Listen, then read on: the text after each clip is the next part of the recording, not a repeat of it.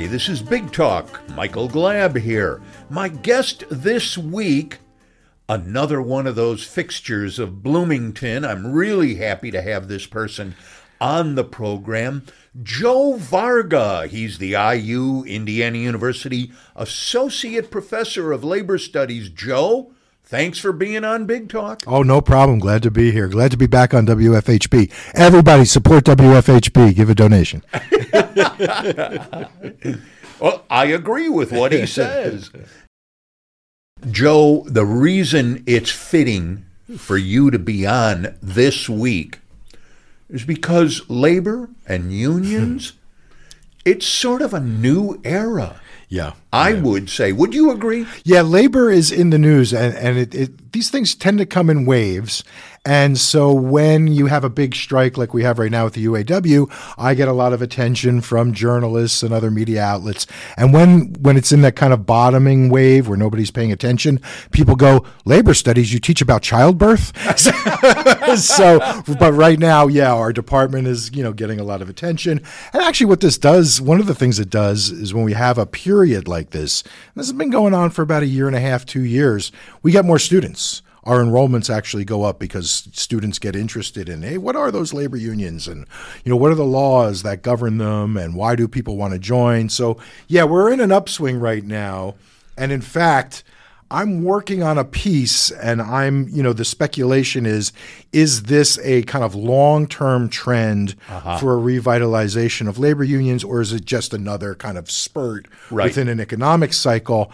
And I'm saying that there's evidence that this could be a longer-term trend that I'm calling the Great Refusal. So I'm just kind of putting a plug in for my own work. I should have a piece out very soon entitled, "Is This the Great Refusal?" I found some data dealing with the year 2022. Mm-hmm. There were 424 work stoppages in the United States. 417 of them were strikes. 7 were lockouts. 250,000 workers were involved in that. Right. Interestingly, 32% of those work stoppages had to do with non-union workers. But get this. You might like this, Joe.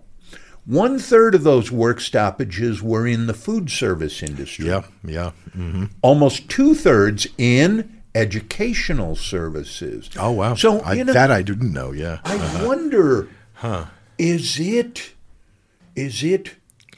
those kind of careers or jobs or businesses that have to do with women? Well, there's a good question. Educational services probably covers college campuses. That would be my guess. Okay. Oh. And there has been a lot of that. There's been a lot of graduate student organizing. Yes. There's been a lot of rank and file administrative organizing. And I think, that one could say that those jobs are probably skewed gender-wise. Yeah. And I think that is, again, part of this great refusal that I'm talking about, is that people are getting a little fed up with going along with business as usual. Right. Particularly women. I have a friend who teaches over at Purdue, Tithi Bhattacharya, and she's written extensively about what's called social reproduction theory. And it's about how women not only have to be members of the labor force now and usually work in service sector jobs or lower paying jobs, but they also are responsible for a lot of the homework, the work of running the household, which is what she calls social reproduction. Actually, Marx called it social reproduction, producing the workers for the next generation. And a lot of women are just kind of fed up with that situation. It's too much. It's too much, exactly. Now, I go back to the time when Ronald Reagan came into office, and just about the first darn thing that he did was bust up the Professional Air Traffic Controllers Organization. I have a picture in my office, and it's from the town of Manitowoc up in Wisconsin. Good old, yes. If you know Manitowoc. Right on the Lake Michigan. Right, where they do a lot of shipbuilding. Yes. And the picture is Reagan giving a speech to the sandhogs, who were these guys that carried, the materials during these construction projects. And it was sandhogs for Reagan. And they were all there. It's 1980. It's right before the election. And he's up there telling them, we're going to make America great again, right? And the whole bit. And a lot of union members voted for him. They sure and then, as hell and then a year and a half later, they were like, what the hell have we done? Yeah, because the air traffic controllers situation. Now, one of the things to keep in mind about that air traffic controller strike is that it was an illegal strike. It was technically illegal. They were not allowed legally to go on strike. But they did. But they were acting after a period. The 1970s was a period of labor activism. Whether we think of it as that or not, it was a period not only of a lot of strikes and a lot of labor actions, but a lot of what we call internal organizing in the labor studies field, which means that there were a lot of unions going through a lot of internal strife. And there was a lot of rank and file rebellion against the entrenched bureaucracies that were running the big unions at the time, like the carpenters and the mine workers and the auto workers. And so it was this period of pretty intense union activism, and the air traffic controllers were kind of the tail end of that. Yeah. So their action was kind of in keeping with what had been going on for quite a while.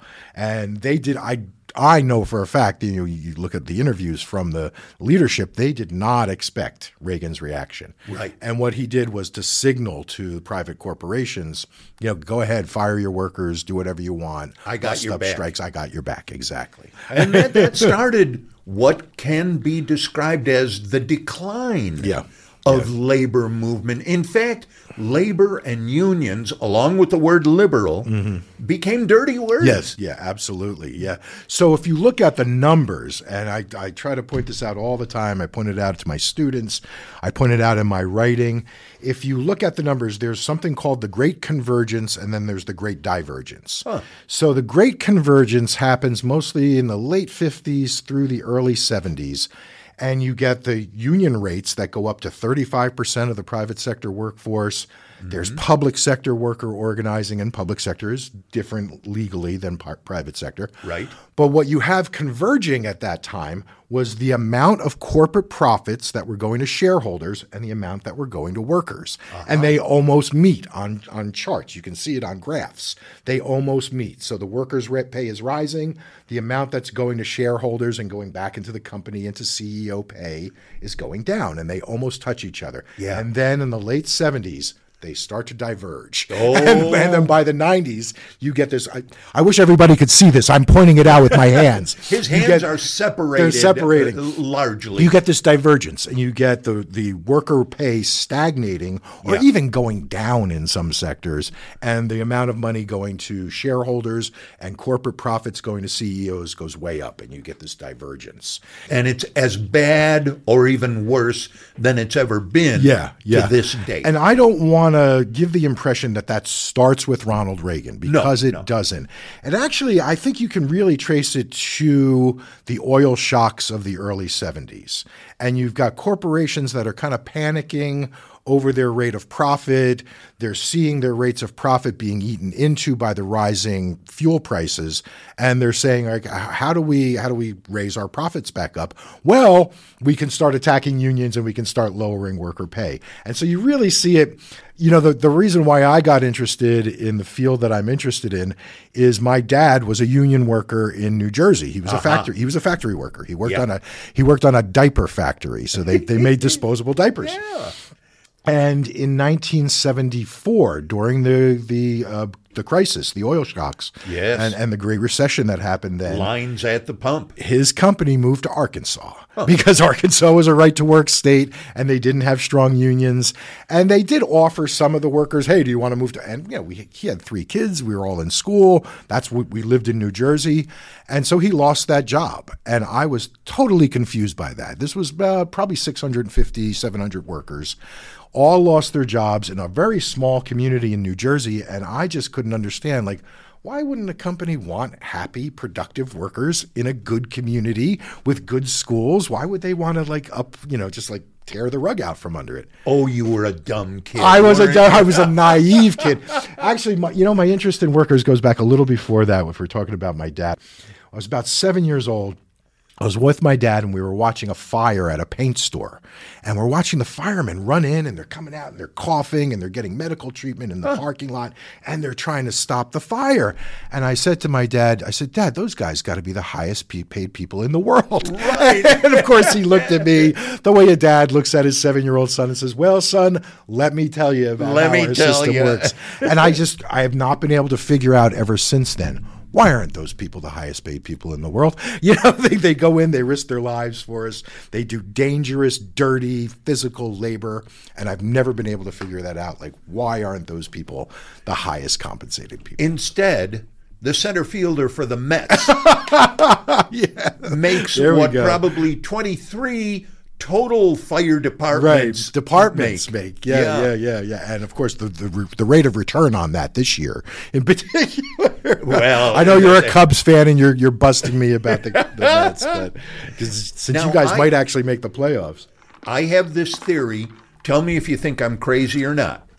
The Republicans at one point decided that the Democrats get a lot of money from labor unions. Yeah. Oh, absolutely. Which they did. Mm-hmm. So the strategy was, if we demonize labor and make the Democrats in league with these demons, it's going to hurt them. Yeah, absolutely. Usually, since this is WFHB, I'll just let it rip. But there's no doubt about that. If you look at what right-to-work laws actually do, and they're some of the most misunderstood laws in the country, and just that brand, right to work, I mean, it has nothing to do with having the right to a job. What right-to-work laws do is they say you can have a union in a workplace and 70% of the people can have voted for that union, but if you don't want to pay the dues to that union, you don't have to, and you still get covered by the contract. What that does, that is a direct assault. I actually got Brian Bosma to admit this on a public radio show that I did with him. If you remember Bosma, who was the Speaker of the Indiana House. And I said, we were talking about, it was on the 10th anniversary of the passage of Indiana's right to work law. Mm-hmm. And I got him to admit that it had nothing to do with anything that the business people were saying or anything about job relocation.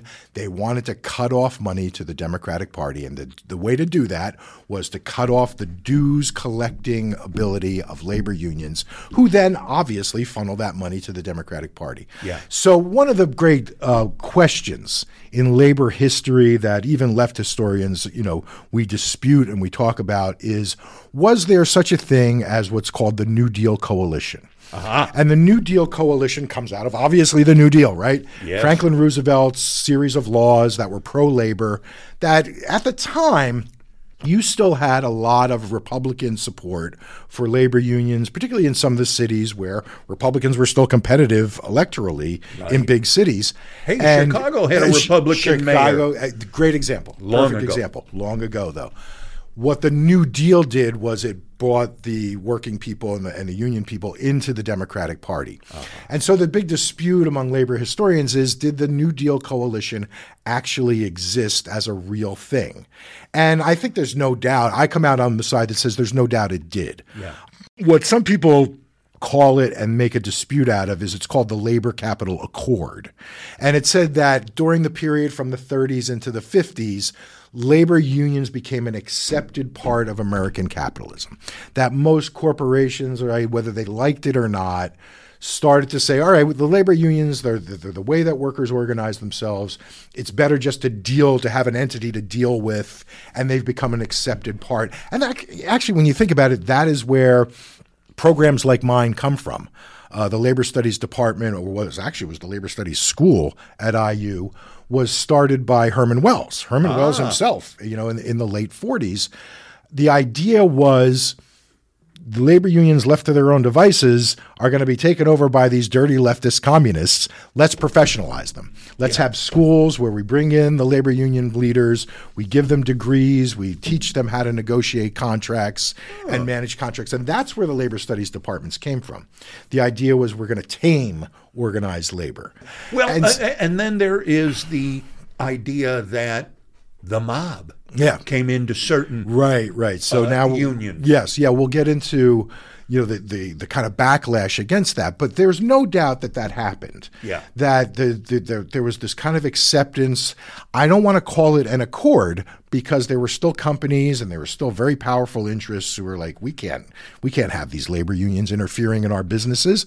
But for the most part, they become an accepted part of the American system. And there's no doubt that there was a thing called the New Deal Coalition, particularly under when you had the merger of the AFL and the CIO in 1954. Huge. I hope I'm not getting the year wrong. Sometimes I'm not a great historian in that neck of the woods.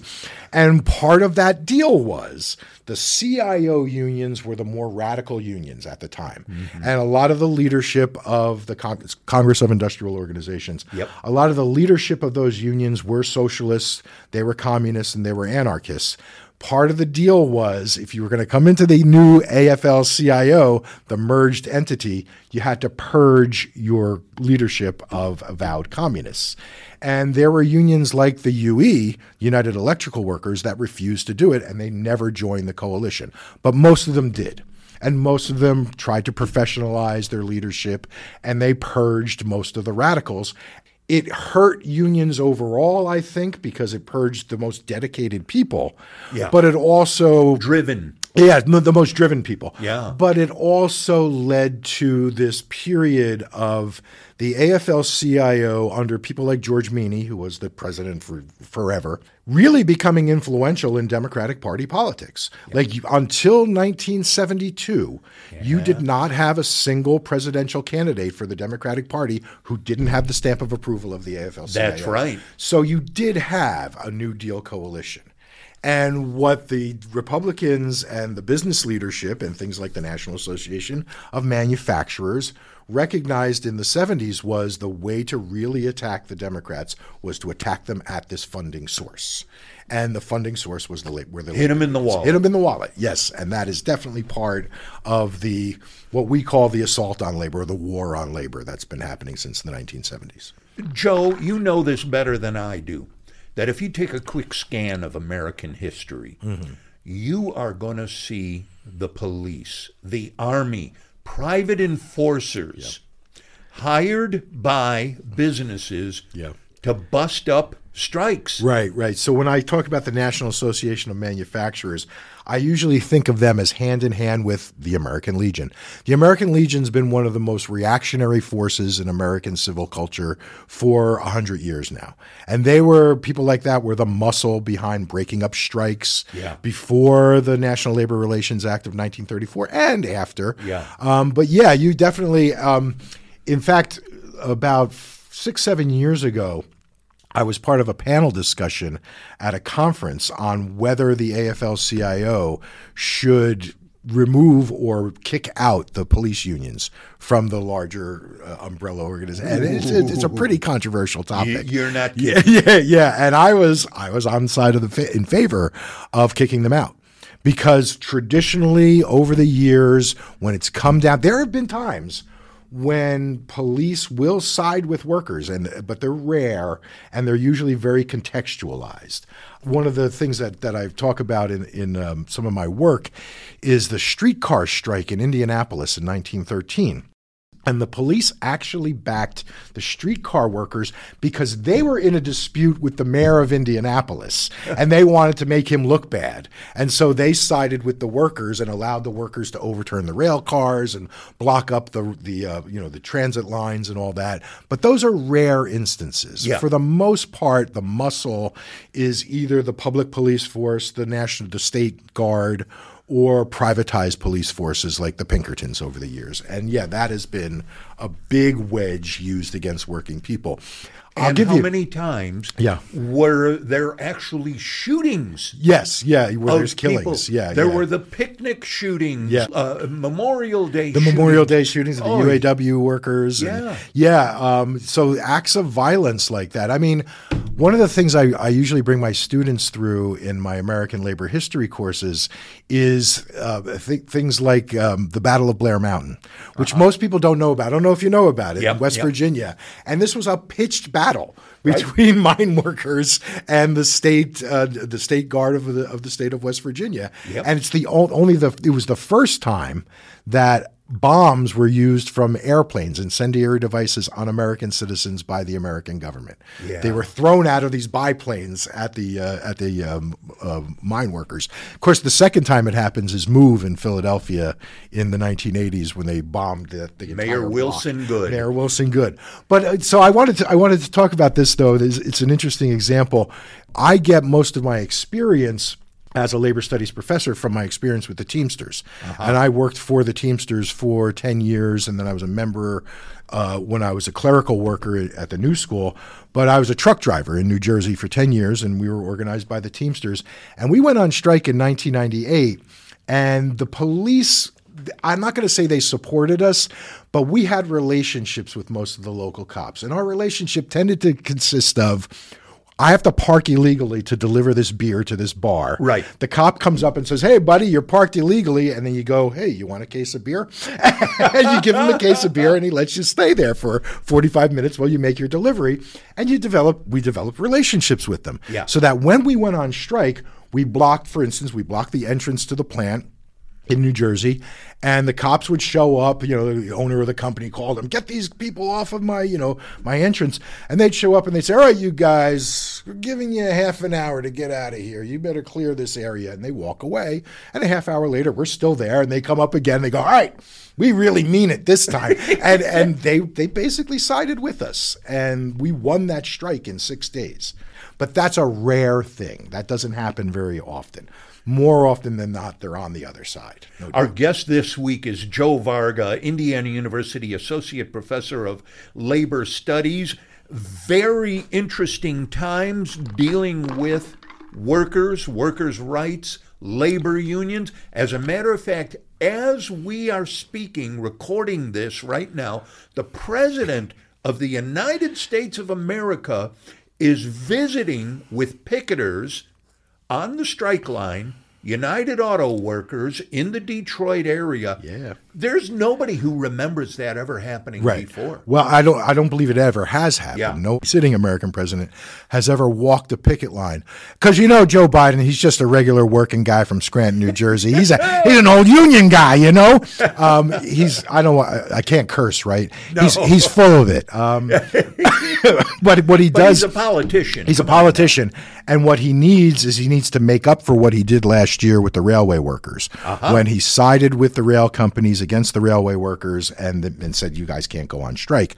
That was damaging among rank and file activists and labor unions. It showed him in a bad light. So now he's trying to make up for that. I'm not going to say that Joe Biden is evil or anything like that. His administration, his appointments to the National Labor Relations Board have made several rulings that have been very pro-worker and very pro-union. The legislation that they back, the PRO Act and things like that, never gets anywhere. It doesn't get out of committee in Congress, but they do back it. And they need to do that because the Democratic Party, even though the thing we talked about earlier, the New Deal coalition, that's, mostly at an end. There's no more real solid relationship like that. The Democratic Party at the national level and at the state level still relies on what we call labor's ground game.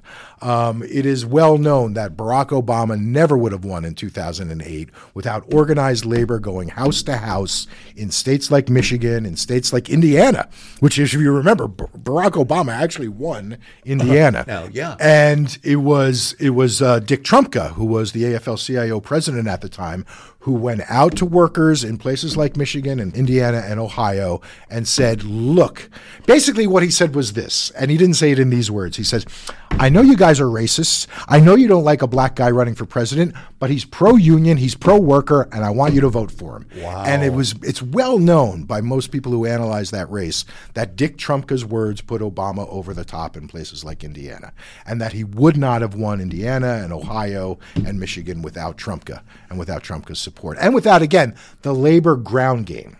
Because there are a few organizations in the United States that can put that many people on the street, going door to door, knocking on doors, saying, "Hey, who are you voting for? Are you a union member? Are you a worker?" So it's the labor ground game that still puts the Democrats over the top. And even in this computerized digital age, we know that knocking on doors is still it still matters. About the most effective way of getting people out and voting and getting the message out. This is actually something that I think the Democratic Party is still good at and still better than the Republicans at. And if they lose this edge, they're going to be in trouble.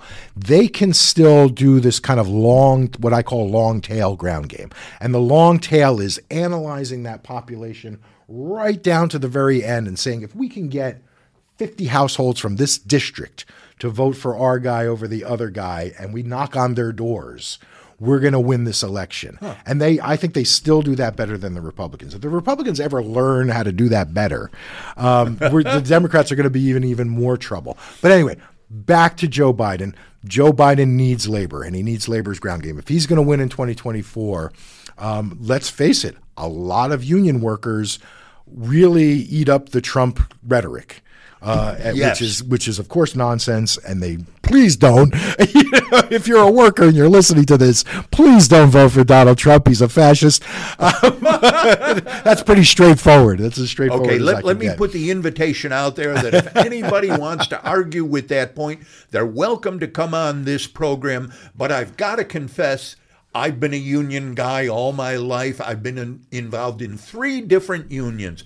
18 years old, I was with municipal laborers in Chicago. Right. Then the National Writers Union, and then the Newspaper Guild. Okay. So I've been around with unions, and I'm not objective when it comes to this. Nor am I. Yeah. But I would open up these airwaves for someone who wants to say, hey, Mike, you're full of Yeah. Actually, if somebody wants to come on and debate something like, is the new Republican populism good for American workers, I'm happy to talk about that. There's a legitimate point there. I have my political views and I have my positions, but I'm more than willing to talk about it. Yeah. Our guest, Joe Varga, Indiana University Associate Professor of Labor Studies. He has written one book and is in the process of writing another. Let's talk about the one you've got out there, Hell's Kitchen and the Battle for Urban Space. Released in 2014 by New York University Press. That dealt with the class struggle and progressive reform in New York City. The years 1894 to 1914. What big thing happened? The progressive era. That was definitely the progressive era. So what you had happening during that period, and what I write about in this book, was you had this group of people slowly taking over urban governance called the progressives. They said that, laissez-faire is not working, hands-off government, small government is not working. We need an activist government to solve the problems of American cities. La, la, la, la, la, la. Come back next week for part 2 of our conversation with Joe Varga. Same time, same station, or on WFHB.org.